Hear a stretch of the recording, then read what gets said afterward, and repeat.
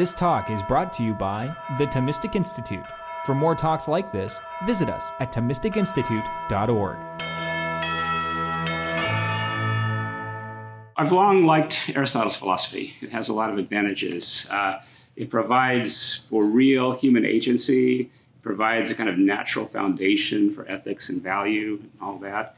I remember years ago when I was at UCLA, one of my teachers said, "Hey, Aristotle's so great, if only it were true." But unfortunately, we had this scientific revolution, and it showed that everything in Aristotle is obsolete and can no longer be believed in. Oh, yeah, that's terrible.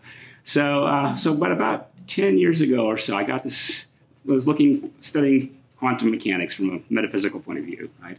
And I started realizing, I was reading people like Heisenberg and Planck and others, and I realized, wait a minute, there's some themes here that are emerging that are very reminiscent of Aristotle's philosophy. Maybe people have missed something here. So the scientific revolution in the 17th century seemed to make Aristotle obsolete, right? It said it's all just the little tiny bits of matter. That's all you need to understand everything. And then quantum mechanics comes along and says, well, no, it turns out those little bits of matter are a lot weirder than we thought. They don't seem to be self-explanatory. They don't sort of stand on their own. They require a larger context. They require a kind of holism in order to make sense of them. And we need to start talking about not just the actual world, but all kinds of potential states of the world, which is exactly what Aristotle said. So I've been working this last 8 years in trying to dig into that. And I've really at least convinced myself that the quantum revolution of 100 years ago or so represents a kind of counter-revolution. It takes us back from the sort of view of the world that the scientific revolution had given us in the 17th century and really rehabilitates Aristotle, an Aristotelian framework. So anyway, that's the claim I'm going to make. So I'm going to start out talking a bit about Aristotle's vision of nature and the anti-Aristotelian revolution. So a little historical background so you can understand what I'm claiming. Then I'll try to explain how I think the quantum revolution is a counter-revolution, how it rehabilitates some key Aristotelian ideas, and then sketch very briefly what a kind of Aristotelian philosophy of nature for the quantum world would look like, how we might go forward from there. So in Aristotle's vision of nature, there are four components I'm going to talk about real briefly: formal and material causation, causal powers, teleology, and real agency at multiple levels. So let's start out with formal and final causation. So in Aristotle's philosophy of nature, developed in lots of places, physics, metaphysics, and other places, all material things have two metaphysical factors or grounds that go into making them the way they are: their matter and their form. And we can think of the matter as sort of the bottom-up factor, looking at the parts of the thing, how they're put together in order to make the whole. But we also have to look at the formal side, which is top-down. How does the nature of the whole inform, shape, structure the parts in various ways? So form makes the composite material being be the kind of thing it is. There's something irreducibly top-down about this. It's not, you can't understand something just by understanding its parts and how they're related to each other. You need something in addition to that. The essence of a composite thing actually partly determines the nature of the parts and the ways in which they relate to each other. Okay, so this is a hard thing for us to get our minds around, I think, because 300 years of modernity have drilled into us the idea that you can explain wholes entirely in terms of their parts. Once you understand the parts and the relationships, that's it. Everything else is just the details. And so I'm going to try and get you to consider at least this shift in perspective and to think maybe the world is such that the parts are sometimes determined by the whole and not vice versa, that the whole can have some nature of its own. The sort of examples that Aristotle, of course, gives are heavily biological, and we'll keep coming back to that. So things like a heart. Right? You don't really understand what a heart is until you understand how it figures in the larger organism. Flesh, DNA even, right? What is a gene? Right? It's not really just a DNA molecule. It's a DNA molecule that plays a certain role in the larger organism. So once we have both these formal and final causes, then we have what Aristotle calls substances. So substances for him, ousiai in Greek, they're the sort of fundamental building blocks of the world. So you and I, other organisms, are substances. I will argue that they're also chemical or thermal substances out there in the inorganic world. But they're not the microscopic things, right? Typically, at least they aren't. So once we have these substances, we can start talking about efficient causation as well. And that is substances affecting other substances in various ways. And for Aristotle, this happens through things that are called causal powers. So substances have powers to affect other substances, and they have powers to be affected, passive potentialities to change in certain ways. Time for Aristotle is the result of change, and change is the result of these interacting causal powers of substances. So time advances because things change, not vice versa. Change is always directed change from one state to another as these causal powers are activated. Now, this conception of Aristotle, the way he thinks of efficient causation, allows for the existence of exceptional situations, situations in which the causal power of something is frustrated or distorted by some other substance, so that we can talk in Aristotelian framework of something malfunctioning when its ordinary powers are not expressed in the way they should be. We can also talk about something being damaged or partly denatured, where some of the powers it ordinarily would have are lost. These are kinds of notions that you don't really get in the anti-Aristotelian picture, as we'll see here in a minute. So the next thing we get is teleology. So again, this is something that anti-Aristotelians think is completely outdated. The idea here is that things have an intrinsic sort of ordering to possible future states. So I was talking about today during lunch, or I was during coffee, I had a coffee on the table, and I said, the coffee's hot right now. It has a potentiality towards coolness. It's getting colder, right? That already is teleology in Aristotle's term. That is, it has a passive potentiality which orders it towards room temperature, right?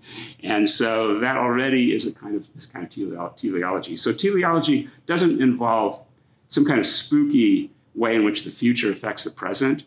It's not some sort of backwards causation. It's rather causal powers in the present are making things happen, but those causal powers have a reference to the future, right? Just as I might have a desire to go to Austin tomorrow, and because of that desire, I do various things, right? It's not my future state of being in Austin somehow affecting my present. It's rather these powers that I have that have a reference to the future affecting my behavior. And for Aristotle, that's happening all the time in the natural world. Ordinary natural substances have this kind of direction towards the future, which helps to explain why they do the things they do. So teleology in biology, and then teleology even in human life and in ethics, is just a specific application of this general phenomena to human beings, right? So human beings are not so exceptional in Aristotle's picture. They kind of fit into a wider picture of nature. Okay, so next element here for Aristotle is this idea of real agency at multiple levels. So, as I said, composite substances, including organisms, are not mere heaps of subatomic parts. We have this thing called biological form, which Aristotle also calls soul. So all living things have a soul in this sense, which contributes certain powers to the whole organism. And in the biological case, this includes powers of perception, voluntary movement, for human beings, rational knowledge, rational deliberation, and so on. So all these are examples of this kind of top-down, holistic sort of power that a substance has, a human substance, let's say, has a whole, that isn't explainable in terms of the parts and the way in which they interact with each other. And so it's not a form of dualism. So the soul is not like a separate entity that does the thinking and the feeling, and that somehow then interacts with my body. That's the modern dualistic kind of picture. Aristotle's picture is one in which the soul is a kind of principle, it's a form by which I do the thinking. It enables me to have these uniquely psychological sorts of powers and the kind of agency that flows from that. Okay, so that's the very quick overview of what an Aristotelian philosophy of nature looks like. So let me talk a little bit about the anti-Aristotelian revolution. And this actually starts in the late Middle Ages and culminates, of course, in the scientific revolution of the 17th century, including people like Galileo, Descartes, Bacon, Newton, and so on. So I'll mention 5 things real quickly. There's going to be 3 sort of key elements here: the introduction of matter as such, abstract laws of motion, rejection of form and teleology, and then I'll talk about what are the consequences of that for the modern world, again, real briefly. So the introduction of matter as such. So for Aristotelians, matter is always relative. We have to say, what's the matter of this thing? And it refers to the parts and way in which they contribute to that particular thing. There's no such thing as just matter as such for Aristotle. Just matter of this, matter of that sort of thing. What happens in the late Middle Ages is people start thinking of matter as a kind of thing with its own nature, its own nature, with its own powers and dispositions, not just as an aspect of or a factor in a complete substance that has the powers and has the nature, right? And so that's a really significant change. Scotus is actually the one who does this. And so after this change, we could actually consider matter as something that just might exist on its own, whereas for Aristotle, it makes no sense. You could only have matter where you have form combined to produce a particular substance. Then the next big change, and this starts happening with the scientific revolution, is that we start replacing the nature of things, of substances, with abstract laws of motion. So now we've got just matter, and then we've got laws of motion that tell us how the matter moves around. That's the basic scientific picture. So we don't need formal causation anymore, right? All we need is matter, and we don't need causal powers anymore. We don't need to talk about things, being ordered to some future state or causing changes in other things. We can just talk about where the matter is, what the laws are that tell you how the matter moves over time, and we've got a complete story of nature. That was the hope anyway. This is also connected, I think, with the sort of pragmatism of the early modern period, where you hear Descartes and Bacon and others saying, these Aristotelians are so worried about understanding things. We don't care about that. We just want to control things, right? And to control things, all we need to do is get hold of the matter, figure out what the laws of motion are so that we can push and pull the cogs in the appropriate sort of way. So that's very much related. As I say, this involves a rejection of formal and final causation. Bacon says, investigating teleology, investigating natures and causal powers and so on, all of this is intercepted the severe and diligent inquiry of real and physical causes. So it's getting in the way of really effective scientific research. Because understanding teleology, in essence, yields no control. French biologist Claude Bernard is a good example of this. He says the final cause does not intervene as an actual and efficacious law of nature. So notice how Bernard is assuming that what science is after are laws of nature. So if we don't find a law of nature connecting to teleology, then there is no teleology, right? That's the basic modern move here. So what's the result of this revolution, this change, this move away from Aristotle? Initially, what it gives us is a dualistic or fragmented world, okay? Because now we have matter moving according to mathematical laws of motion, and then we've got living things and people with thoughts and feelings and so on, right? It's really hard initially to see how those two worlds relate to each other. And so Descartes and others say, well, there's just two domains. There's the world of matter, and then there's the world of mind. And the mind is some separate sort of thing, with these separate mental entities. And then the problem is, how do you get these two worlds together again, right? How does the world of mind interact with the world of matter? Eventually, the problem, of course, is that it's harder and harder to find a place where these disembodied souls can impinge upon matter.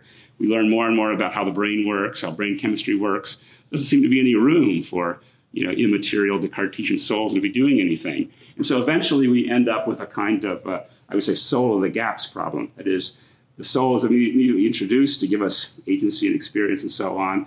But eventually, as science progresses, we sort of push the soul further and further out of the picture until finally, late 19th century, it just disappeared, right? There is just matter in motion, and that's the whole story. And this gives us a kind of bottom-up reductionist narrative. So political and social sciences reduce to individual psychology, that reduces to biology. Biology reduces to chemistry, chemistry to atomic physics to particle physics. So that ultimately, the whole story of the world is particle physics.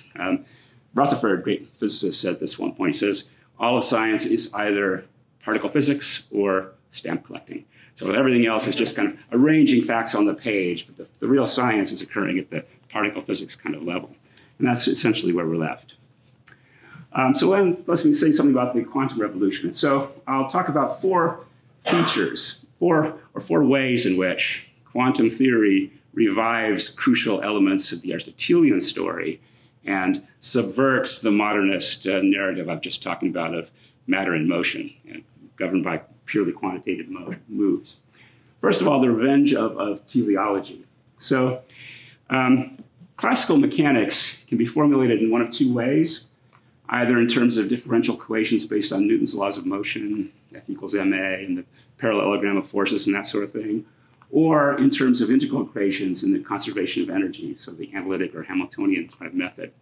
And already Leibniz noted and argued that the second of these which appeals usually to things like principles of least action or principles of local or maximal minimum of some kind. He said, look, that's teleological, actually, right? Because you're explaining the present behavior of the system in terms of some future trajectory, which is the best trajectory for it to take. And the standard modern response to Leibniz was to say, yeah, but that's just useful, right? That's just kind of a useful fiction. It's a convenient way of calculating, but it's the Newtonian stuff that's determining what's really going on. That's the metaphysical reality, right? So the teleology stuff, kind of a useful, convenient mechanism, but metaphysical reality is non-teleological. It's just forces and matter, being driven by these laws. But this turns out not to work, because once you get to quantum mechanics, and a lot of people haven't noticed this, it's all integral equations in the Hamiltonian method now. We're not using the kind of Newtonian mechanics anymore. We don't have particles with definite positions being pushed and pulled around by forces. We have, systems which are moving according to least action principles. Feynman's sum over histories, for example, is a perfect example of this. It's the modern version of this Leibnizian least action principle. This was noticed by some by some people. Planck in particular, Max Planck, in a couple places says, "Wow, quantum mechanics has actually put teleology back in the picture, right? As not just as a useful device, but as a metaphysically fundamental part of nature." And I think that's right. Second thing, and this is a very important part of quantum mechanics, is what are called non-separable states, or sometimes people talk about entanglement. So again, the modernist picture is one in which it's all bottom up. You tell me where the individual particles are and how they're moving relative to each other, and that determines everything else. But quantum mechanics says that there are lots of cases where the individual particles don't have any property in and of themselves at all. They only have physical properties as part of a larger system, as part of this larger entangled system. Schrödinger says this is the most crucial thing. It's a revolutionary concept that enforces its entire departure from classical lines of thought. So when two systems are quantum entangled, the quantum state determines their properties in a way that cannot be decomposed into the product of the properties of the individual parts. Right? So literally, the whole is more than the sum of the parts when you're dealing with an entangled system. And this is very much in line with Aristotelian expectations. So I'll spend a few minutes just talking about this because I think it's kind of interesting. The EPR, Einstein, what's his name again? Polsky, Rosen, I think that's right. Anyway, thought experiment is one in which you have a source that creates a pair of particles, let's say a pair of electrons, and sends them off in two directions. And the source is set up in such a way that the two particles are actually perfectly anti-correlated. So if one is spin up in a certain direction, the other one will be spin down in that same dimension. Okay, and it turns out that the results of this, oops, I screwed up my equation there. That's not the actual equation, but the point is that systems of this kind typically end up in what's called a superposed state. That is, it's a state where you can't say this particle is spin up and this one is spin down. Instead, it's a mixture of states. Partly it's this up and this down, and partly it's the other way around, right? Both states somehow have a kind of reality. And this superposition then affects the way in which the statistics come out at the 2 points at which we observe the experiment, again, in a way that cannot be explained in terms of, let's say, bottom-up material causation. That's what I'm saying. So again, here's the source. It sends out the particle in two directions. We then decide at these two observers, these two observation posts, whether to observe the spin in X, the Y, or the Z dimensions. We have three axes. We have three possible ways to observe the particle, right? And we can imagine cases where these two observation posts are very, very far apart, right? And they're happening at more or less the same time. So anyway, in relativistic terms, the point is you can't get a signal from one to the other, right? They're what is the term? Space-like separated from each other in relativistic terms, right? And then what turns out is this, namely that, let's see here. Oops, it's going too far now. So David Merman had this really nice article in Journal of Philosophy in 1981. So I'll use that to kind of illustrate this because it's a real quick way to help you to see what the quantum weirdness is here and why it really forces us into entangled states. Again, here's the same picture. You have a source. It sends out the particle to two observation posts, A and B, right? At each observation post, the experimenter has a setting. You can either set it to 1, 2, or 3, so that will observe either the x, y, or the z dimension of the particle, right? And then we observe whether the particle is up or down, and that gives us red or green lights. And the way Mermin sets these things up, you reverse the polarity on one of these, so that means that they will both turn up red or they both turn up green, right? In other words, if one's been up and the other's been down, they'll both go red. If it's the other way around, they'll both turn green. So you just reverse the settings. This makes things a little bit simpler to think about. So here's what happens, in fact. If the A and B settings are the same, so both experimenters decide to observe 1 together or 2 together or 3 together, they always get exactly the same lights showing up, right? Red, green, or whatever, right? So the two sides always agree with each other, which suggests, right, that when the particles leave the source, they've already got the sort of instructions that tell us if they check dimension 1, go red, right, or go green, right? Those instructions are already there, so to speak. Because otherwise, how do you explain a perfect correlation between the two when we observe them on either side? But then here's the part where it gets weird. If the two experimenters put the settings at different numbers, 1 and 3, 2 and 3, 1 and 3, 1 and 2, the two detectors will display the same color only 25% of the time. Now you might go, that's not so weird, but I'll show you why it's weird. Bell proved in 1964 that if the two outcomes are separable, that is, we can actually say that there are two particles with two sort of separate states in this case, and there's no funny communication between the two particles, then if A is true, then in the case of B, they should agree at least 1/3 of the time. Shouldn't agree only 25% of the time. Something spooky is going on here. Here's the actual table that shows that. So again, these are all the different cases where the settings are different. 1 and 2, 1 and 3, 2 and 3, right? Here are all the possible sort of instructions the particle could get from the source, right? If it's red, red, red, or green, green, green, then of course the two observations will get exactly the same answer, green, no matter what the settings are, right? And in the other cases, like in this case, if it's red, red, green, then if the settings are 1 and 2, then I'll get red in both cases and we'll agree, right? If it's 2 and 3, these two cases we won't, right? But in any case, you'll notice that in each of these 8 possible instructions, we're either going to agree with 100% of the time or 33% of the time. There's no way it can get to 25%. And there's no way you can average these numbers together by any kind of indeterministic mechanism that sort of chooses the original instructions to get the average to come out 25%. You just can't average. You can't average 33%, 100%, and get 25. So what it shows is that you can't treat the two particles as two separate things, getting some kind of instruction from a common source. They're part of, from an Aristotelian point of view, they're somehow part of a single indivisible substance, right? Which is expressing itself, exercising some kind of power at these two remote sites. Otherwise, you'd have to suppose that there's some kind of communication at a distance going on, which would be contrary to relativity theory. So again, this is Bell's theorem, which is basically saying the results you get at point A, the probability of those results, given, this is supposed to be a lambda, given the complete information about the common cause, whatever came out of this source, those statistics should be independent of whatever you get at the other side, the B results, right? And these are both these equalities are violated by the actual results, both by thought experiment, and then Aspect and others have actually done experiments along these lines to confirm that Einstein was right, that you get these weird results. Okay, so again, that shows that if we try to think of these two as somehow influencing each other causally, we violate the theory of relativity. So therefore, we have to think of the two widely separated particles as forming one undivided whole. It's really the only option to make sense of it. And that's pushing us in an Aristotelian sort of direction. Okay, third sort of issue is the measurement problem. So pure quantum mechanics rarely, if ever, assigns a definite property to any particle. And it never assigns definite values to all the parameters for a given particle.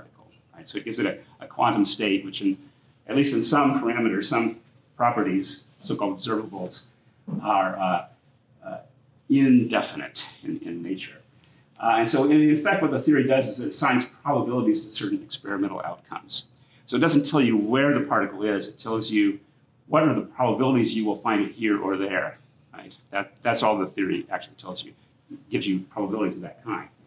But the theory itself is completely silent on what this measurement means, that you will find, or you will measure the particles here or there. What does that mean? And the measurement problem says it's really a problem for the microphysicalist, for the anti-Aristotelian, right? For the one who thinks that the world is just matter in motion. Because if that's your assumption, right, then the measurement device, whatever that is itself made up of quantum particles. Right? Quantum theory says these quantum particles never have definite positions and locations.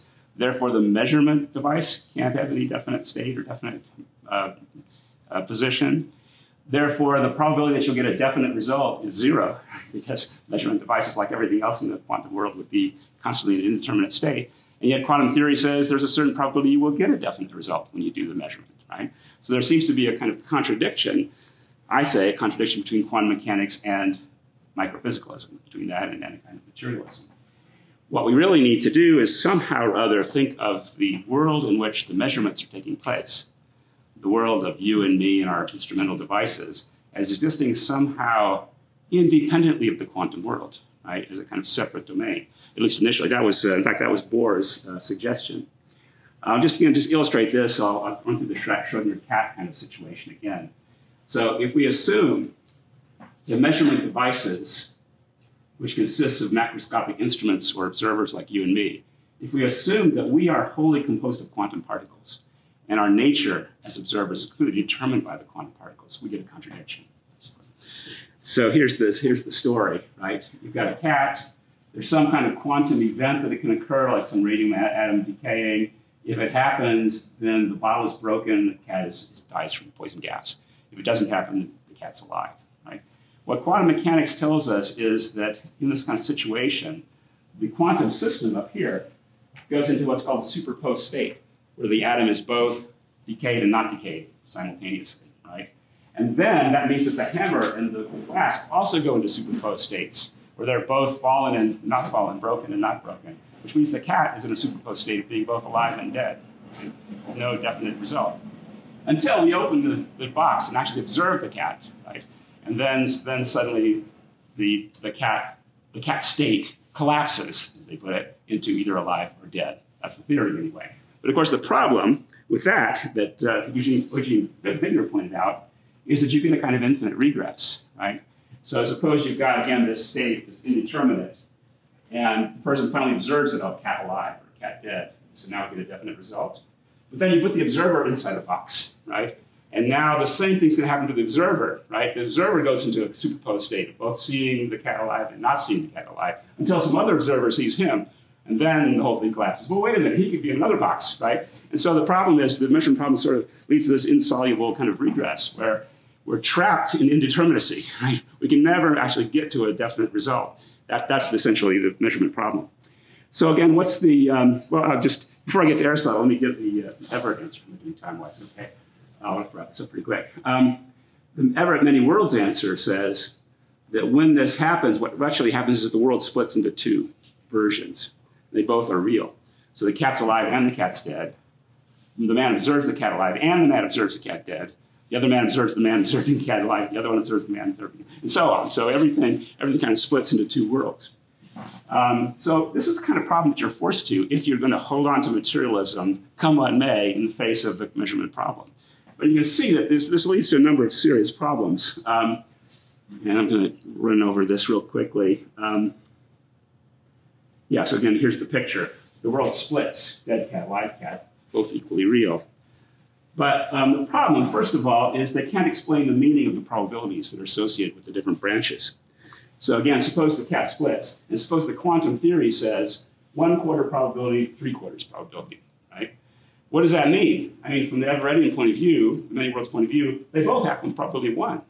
So where does the 25-75% probability come into? This is still an unsolved problem. I mean, Oxford people have tried to solve this problem. I've got a chapter in which I think I show that their solution doesn't work, but that's an open problem. The other big problem for the Oxford Everettians is they can't really explain what it is for our familiar world to be emergent from quantum operations. And so their solution is to say that if you can come up with a kind of projection of a description of our macroscopic world into the quantum world, that's all it needs. That's all it needs for our world to be real and for us to be observing things and doing things, right? And the problem, again, I showed this in a chapter a couple years ago, is that you can take any consistent story whatsoever and project it onto the quantum wave function, and you get a real world according to the Oxford Everettians. So if Lord of the Rings is a consistent story, or the Homer's story of the gods is a consistent story, there's a way to project that onto the quantum wave function, and that would be another emergent world just as real as our macroscopic world. And so that seems pretty bizarre. The Aristotelian answer here is to say, no, look, in nature, there's a fixed number of essences or natures that enable a world to emerge from the macroscopic matter. It's the Aristotelian forms, right, that determine what kind of world can emerge from this quantum flux. Donkeys, bodies of water, yes. Elves, mithrils, dragons, no. Right, so there's a limited kind of repertoire of forms. And moreover, this is a really crucial thing, the forms then can actually pick out which of the Everettian worlds is the actual world.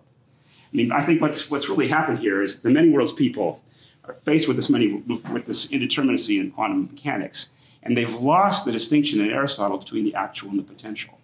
And so they have to treat all the worlds as equally actual, equally real.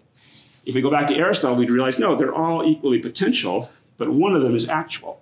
And what is it that makes that world actual? Nothing at the microscopic level, right? Because that's indeterminate. It has to be something macroscopic. It has to be a form that somehow picks which of those paths is actually the real one. So this is where you get something like free choice, right? The quantum system that makes up my body throws up some indeterminacy, so you can go this way or that way. I determine that I'm going to go that way, right? And that doesn't require any kind of spooky interaction. I don't have to violate conservation energy. I don't have to push the particles around in my brain. I'm just exploiting the fact that the quantum world is indeterminate, right? And I'm making it determinate in one way rather than another through exercising my free will. And then finally, the last thing is the reification potentiality, which is also, we kind of touched on this. So in Aristotle's metaphysics, there is such a thing as potentiality. And that is tied up crucially with teleology again.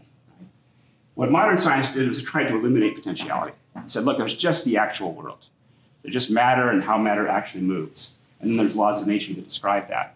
And every kind of potentiality, from the modern point of view, was just a kind of thought experiment or an imagination or something like that. It wasn't something real. Quantum mechanics, and Heisenberg points this out in 1958, Heisenberg forces us to reify the potentialities. Right? In order to make sense of what's going on, I can't just look at where the particle actually goes. I have to look at all the possible paths the particle could take. All those potential paths play a role in explaining the physical phenomena. And so that, again, rehabilitates a crucial part of the Aristotelian story. Okay, so I'm out of time, so I'll sort of wrap this up. But basically, by restoring potentiality, teleology, and holism, quantum mechanics reopens the question of the efficacy of sensation, desire, and rational thought. So if we can have substantial form, Aristotelian form, making things determinate enough to give meaning to quantum mechanics, there's no reason why substantial form couldn't be doing the same thing at the level of biology as well. So in order to solve the measurement problem, we have to bring back Aristotelian form, and that really puts us back on the path towards the future. I've got a couple quotes here from Nancy Cartwright and Feuerbach, just saying that what Aristotelians do is they take quantum mechanics seriously as describing the real world. Right? They're not dismissing quantum mechanics at all. They are denying that it's the complete story of the physical world. And I think that's the lesson of quantum mechanics. You can't do that. You can't take it as the complete story. There has to be more going on. And what Aristotelians do is add, I think, the crucial missing element here, which is holistic, top-down, formal, in character. Okay, so I'll go ahead and stop there. There's a lot more I could say. Another part of my project has to do with looking more specifically at quantum chemistry and thermodynamics, and arguing that there in particular we see evidence that we can't rely on a bottom-up kind of picture. We need something that we can call chemical form or thermodynamic form that's irreducible to motions of particles. And again, that I think opens the window even wider towards thinking about ultimately biological form or psychological form in human beings as playing a big role. So, stop there. Thanks.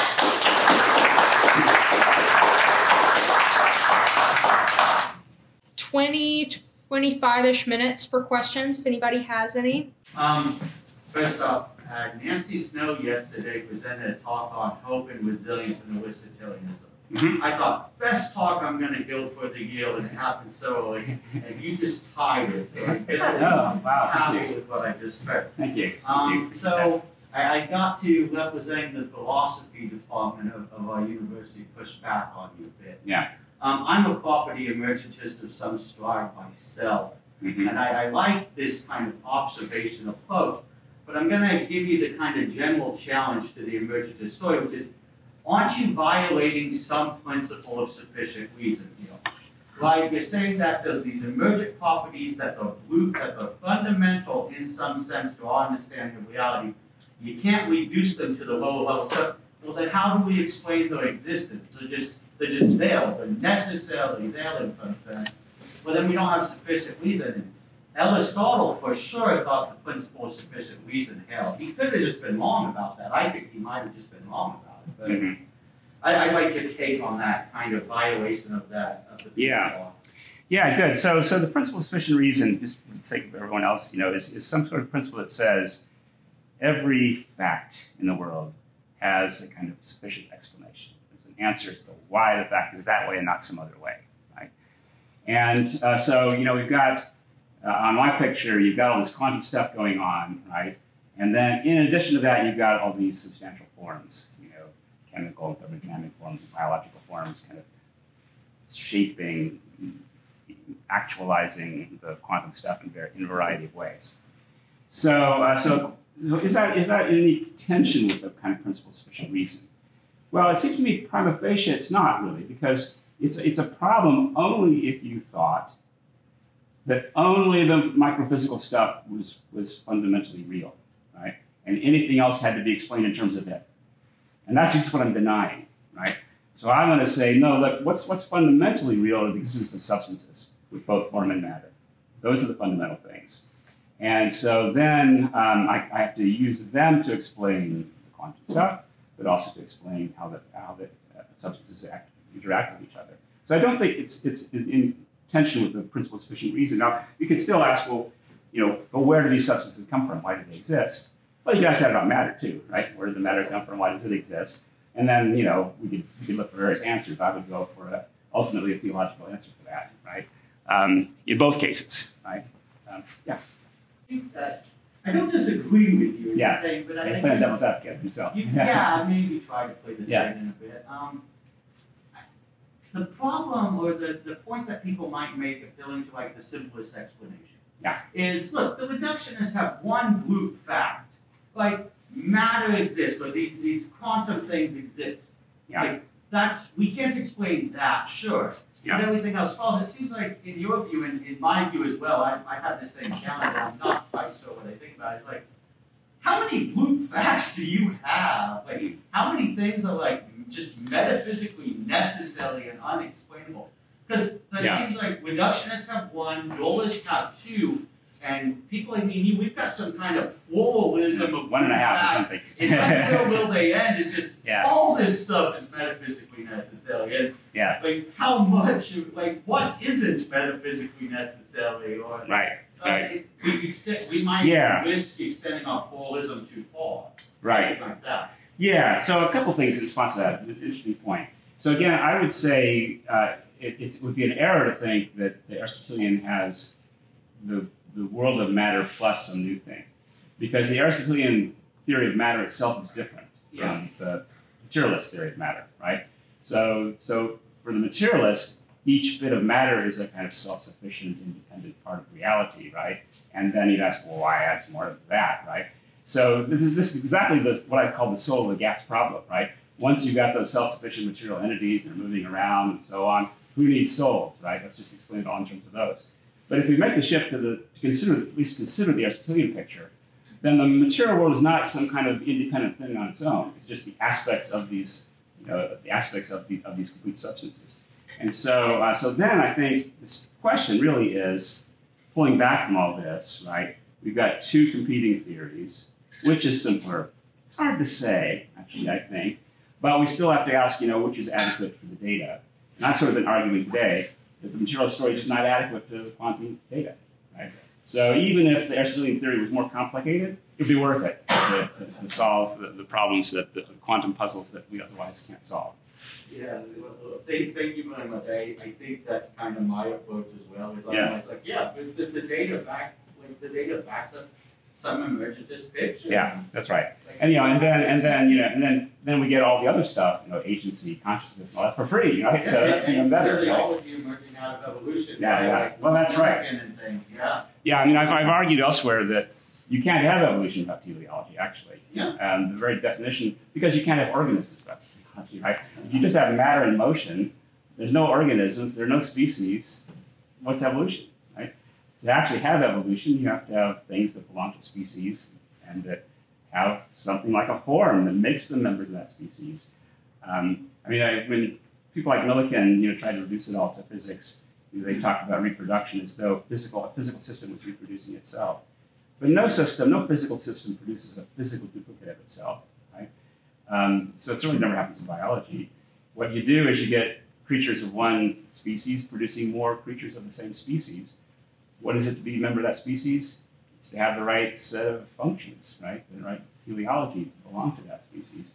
So the very idea of evolution and natural selection, this is basically just a neo-Kantian point, presupposes the existence of organisms, which presupposes kind of teleology.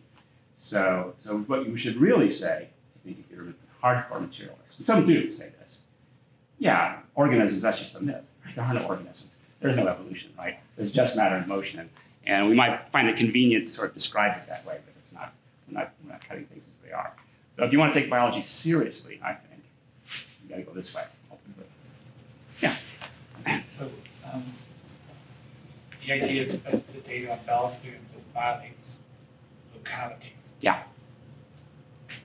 So if you say that is non-locality then another principle? In a sense, that's right. So the non-locality, Richard Healy, I think, brings this out first, right? There are two ways to go with non-locality.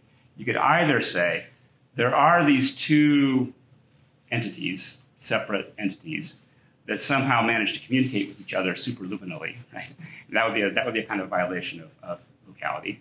The other way to go would be to say, no, there's no action at a distance like that. But these two particles are not two separate entities. They're two parts of a single substance, right? Which is expressing itself in a certain way in these two remote places. Yeah. When you say about the two electrons and two photons, yeah. Maybe another different example might be that with these Bose condensates. Yeah. Ultra cold atoms. You now have the state of thousands of atoms being in one quantum state. Right, exactly. Yeah, so that's the part I didn't get to, actually. So once you get into these kinds of thermodynamic sort of settings, those condensates, icing, ferromagnetism, and so on, we get lots and lots of cases now of situations where the whole is greater than the sum of the parts, where you can't explain what's going on at the holistic level by separately describing the states of each of the parts. That becomes a common theme in quantum chemistry, quantum thermodynamics. Yeah. Yeah. So you had mentioned that the principle of least action, like Leibniz noticed that this still sort of snuggles in teleology in a sort of sense, and you can see even like a sort of modern use of that still is like light traveling the shortest distance between the two pathways. Yeah. And then you mentioned though that Feynman's sort of sum of all history sort of understanding of quantum mechanics also is almost like the modern version of that. Can you sort of lay out for me how that sort of presumes teleology sort of reference to the future? Yeah, so my memory about this is a little fuzzy, but all I can remember is sort of at an abstract level that you look at the sum of histories and there are certain pathways, the pathways that minimize action in some sense are the ones that get the greater weight, the greater amplitude, right?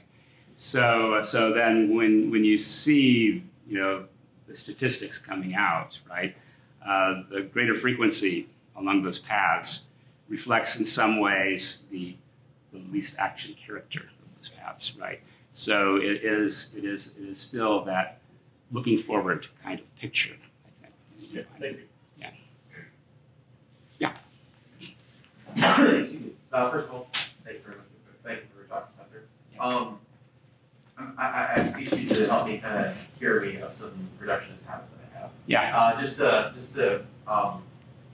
I'm familiar with the Aristotelian account, but I always kind of have a little bit of difficulty understanding kind of like what you do with the parts that make up the whole.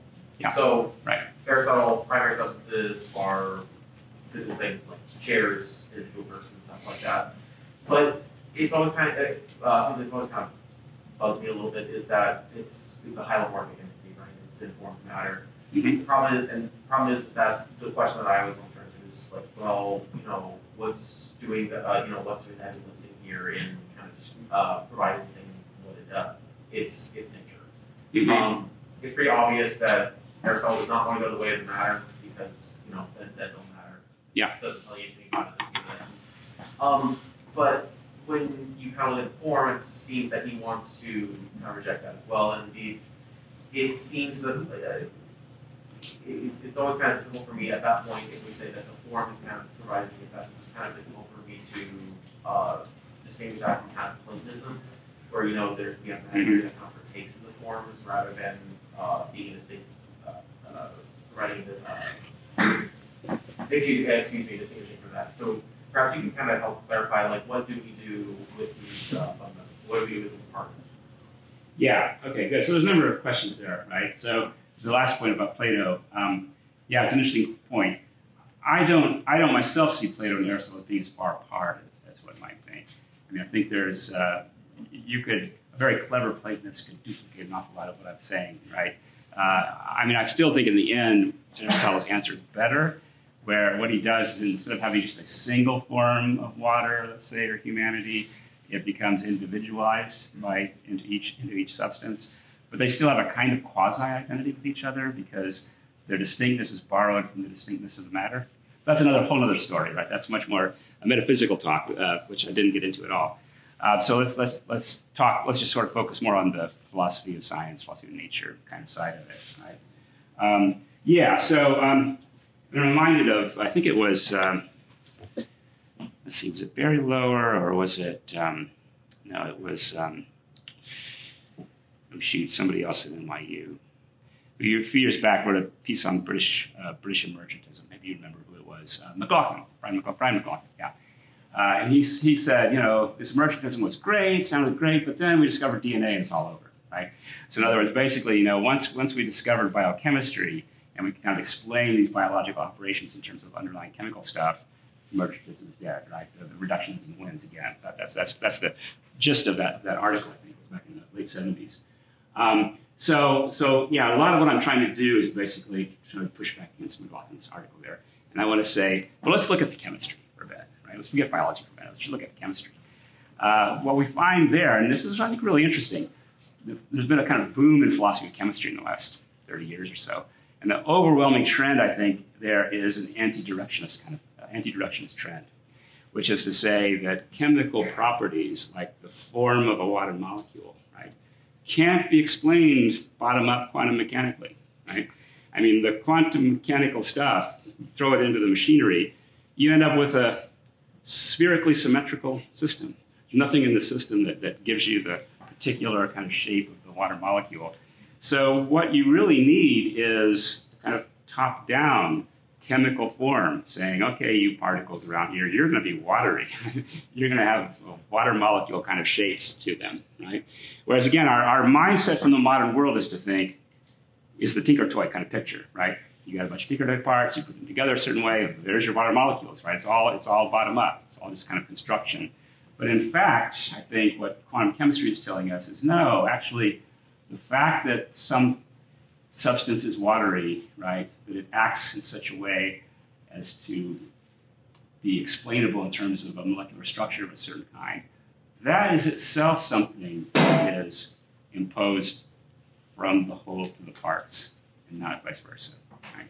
And so a fortiori, right, there's no reason, I think, to think that a living organism can be just reduced to the way that molecules are moving around inside the body. That too is going to be, I mean, I have the kind of molecules I do in my body, and they interact in the way they do because I have a soul of a certain kind, not vice versa. But yeah, it's like I was telling someone over lunch, you know, I need to somehow get us all somewhere and deprogram us so we stop thinking automatically, right? It's got to be bottom up. Automatically, it's just finding the particles and putting them together. But again, the point is, you know, here's another way to think about it, right? We thought in the 17th century, we don't really understand these little particles very well, but once we get clear about them, we'll have solved everything, right? We'll know, once we know where they are, how they're moving, what their forces are, that will solve everything. And what we discovered in the 20th century, early 20th century was, as you get to these smaller and smaller scales, things become more and more indeterminate and weird and so on, right? Exactly the opposite of what you would have expected from a microphysicalist point of view, but exactly what the Aristotelian would have thought. You're getting closer to prime matter, you might say, right? So you're necessarily getting into the closer and closer to a kind of realm of pure potentiality and further away from the actuality that occurs, you know, at this more microscopic level. Maybe, yeah. So I'm trying to pinpoint exactly where we disagree with one another, because I feel like there's some area where we're not that on in sync. And I want to ask you then, yeah. So I don't like the word emergence, for example, so that's probably the point. Well, do the forms have ontological existence before matter? So like go back to like moments after the Big Bang. Was the form of the shell already there in your view? Because in my view it wasn't. Like, the potential for shells to eventually emerge must have been there, the properties. So in my view, it's sort of like, once we reach certain states of complexity, new properties emerge. And I'd say there are some sets of these properties which constitute the form of human. Yeah. And that emerged out of complex interactions of the lower level stuff. Yeah. But it's not reducible to the lower level stuff. Yeah. And I think you disagree with that. I do, I think. So I used to think that way. So I can understand where you're coming from exactly. But now I don't think that way. Because I think that is still too close to the microphysical story, right? You've kind of gotten yourself away from it, but not far enough yet to really get to the promised land, right? So I'll need to pull you a little further, right? So in other words, you're still giving a certain priority to the microphysical, right? Fundamentally, there's this microphysical stuff, and then you put it together a certain way, and another kind of wild stuff starts happening, and you know, isn't that interesting? I don't want to go that way. So I want to say, you know, right from the start, the microphysical was always a second-class citizen, right? It was always just some aspect of some larger and more important and more actual entities. So go back to the Big Bang, right? We're, again, naturally inclined to think, what happens after the Big Bang? It's like a bunch of photons and maybe some quarks and stuff, and then they get together and organize themselves, and soon you have planets and people and so on. I want to say, no, wrong.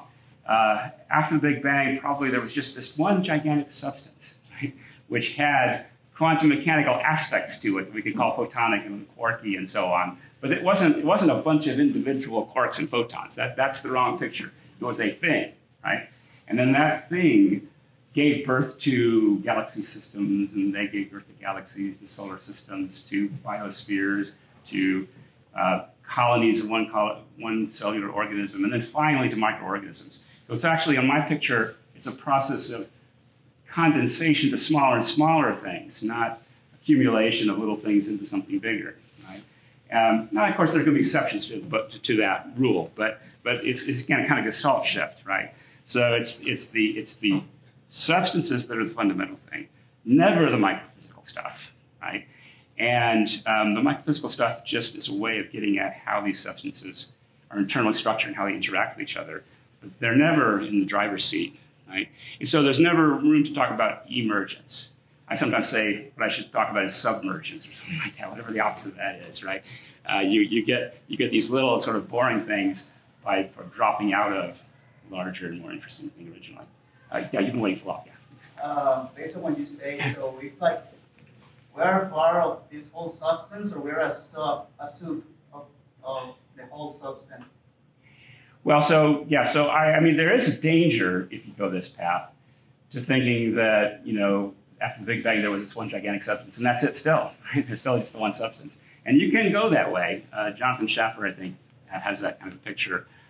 So I don't want to go that way. I agree. I want people, animals, medium-sized dry goods, and so on to be first-class citizens, right? Not the whole universe. But I think that I think there's some argument to saying that that's what happened, right? That we no longer have a gigantic homogeneous cloud like we did in the Big Bang. We've now got a much more organized world where things have disaggregated themselves from that whole, right? Solar systems kind of collected themselves from that dust cloud. Planets, ecosystems, individual organisms, and so on. I mean, it kind of changes the way I think about things like origin of life, right? So instead of thinking, okay, origin of life, bunch of little molecules in a pond, how do I get them to come together to make an organism? Instead, you should think ecosystem or proto-ecosystem, all kinds of cycles and stuff going on. How did that give rise to a smaller system that eventually became a living thing? I think that's actually a more fruitful way to think about it, in my opinion. So yeah, that's the thought. Yeah. This idea of substance. So if one thinks of at the Big Bang, that there's the vacuum and the fields. Yeah. And it's characterized by a certain temperature and energy density. Yeah. Then one can think of various, like electroweak freeze out and the colors freeze out. This is progression with time. Yeah. Of this decomposition, so to speak. Yeah. Of the fundamental vacuum state. Right. Yeah, no, exactly right. Yeah. I think thinking about it in sort of quantum field theory terms, which I don't really understand, but I have friends who do, that seems like, again, a really hopeful way to approach it, because it alleviates from, it removes the temptation to over-reify the little particles.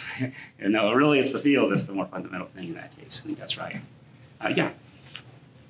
You had mentioned the Aristotelian sort of principle that, like, time is just a measure of change. Yeah. And I'm wondering if that's going to be coming in conflict with, like, the theory of relativity that would say that time and space are sort of one and the same thing. And it seems like in order for change to occur, like at least motion, you need to have space, like in order for the thing to be moved from one position to another position.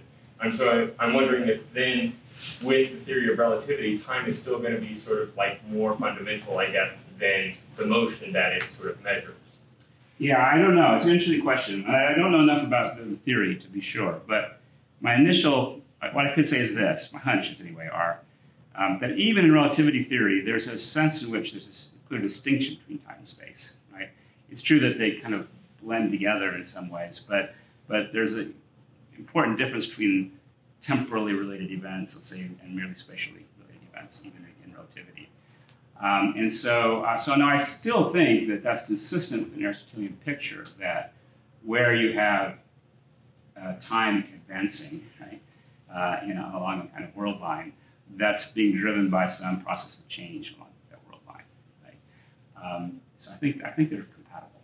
But it's an interesting question. I'm definitely out of my area of comfort there, but I don't see initially, at least, why one couldn't do this. And it is, I mean, it's true that the way in which relativity theory gets formulated early on is very much thinking of time as a kind of static dimension, right? The old Minkowski four-dimensional diagrams and so on. That's at least tempts us to think of space as just this kind of pre-existing static dimension along which stuff is going on. And that's certainly a very un-Aristotelian picture. Doesn't mean that I don't think an Aristotelian can't use Minkowski diagrams. It's just to say avoid the temptation of thinking that means that this is some, again, metaphysically fundamental dimension independent of change. That's what they can't say, I think. Yeah. So, all right, so I wonder if this is a consequence of your account. So on an account like mine, some properties that we have as humans are additive properties of the lower level stuff, and some are these like emergent properties, which the form would fall under. It's something like that. But so the distinction between additive and emergent? So additive would be the properties that are predictable from the lower level stuff, and emergent would be the properties that are not. Okay. Like Schrodinger, right? You could predict which atomic bonds will form. You can't predict which isotope of the atomic bond. Right. So on my view, I still have some bottom-up causation. Yeah. I also think I can have top-down causation. Yeah. I think I can have both. Yeah. Is your view top-down only? No. So I think that's not a difference, right? So because I mean, again, I could decide to have some chicken for dinner, or I could decide to eat an aluminum can. Okay, there are going to be very different results there, right? And the results will have to be sort of bottom-up explained, right? That my body can't integrate aluminum in the same way that it can integrate, protein and so on. So no, I think the picture, probably in both our stories, is going to be one in which there's kind of dialectical interaction between top and bottom, top down, bottom up. Yeah. No, I mean, again, go back to Aristotle, that's pretty clear, right? There is this talk about material causation, there's hypothetical necessities, there's all kinds of things that are going bottom up. Well, I was sort of emphasizing the other thing to say that's not the whole story, right? That's not the complete story anymore. Yeah. I kind of go I'd like to go for kind of a small J jumping here. Okay. Mind. Oh, okay. Okay, so on one hand, we have a dualistic picture where mind is separated from body. Yeah. And you have the reductionist eliminativist who just says, mind is like a tooth fairy. Obviously, the Aristotelianism is not going to yield either of those results. So would the position be something like mind is bottom-up causation, or it is, well, I don't know, how would you describe mind? Yeah, okay, good. So yeah, it's definitely not going to be dualistic or materialistic, and it won't be idealistic either. So it'll be some new, distinct option here. So I want to say, that it is. To think of a parallel, I mean, if you know, like the P.S. Strawson individuals kind of picture. So, there are things, substances. Some of them are alive, some of them aren't. Some of the living ones are conscious, and others aren't. Some of the conscious ones are rational, some aren't. And, it's the conscious, rational substances that do rational things, have experiences, consciousness, and so on. They are simultaneously, they're physical, right? They have weight, they take up volume, and so on.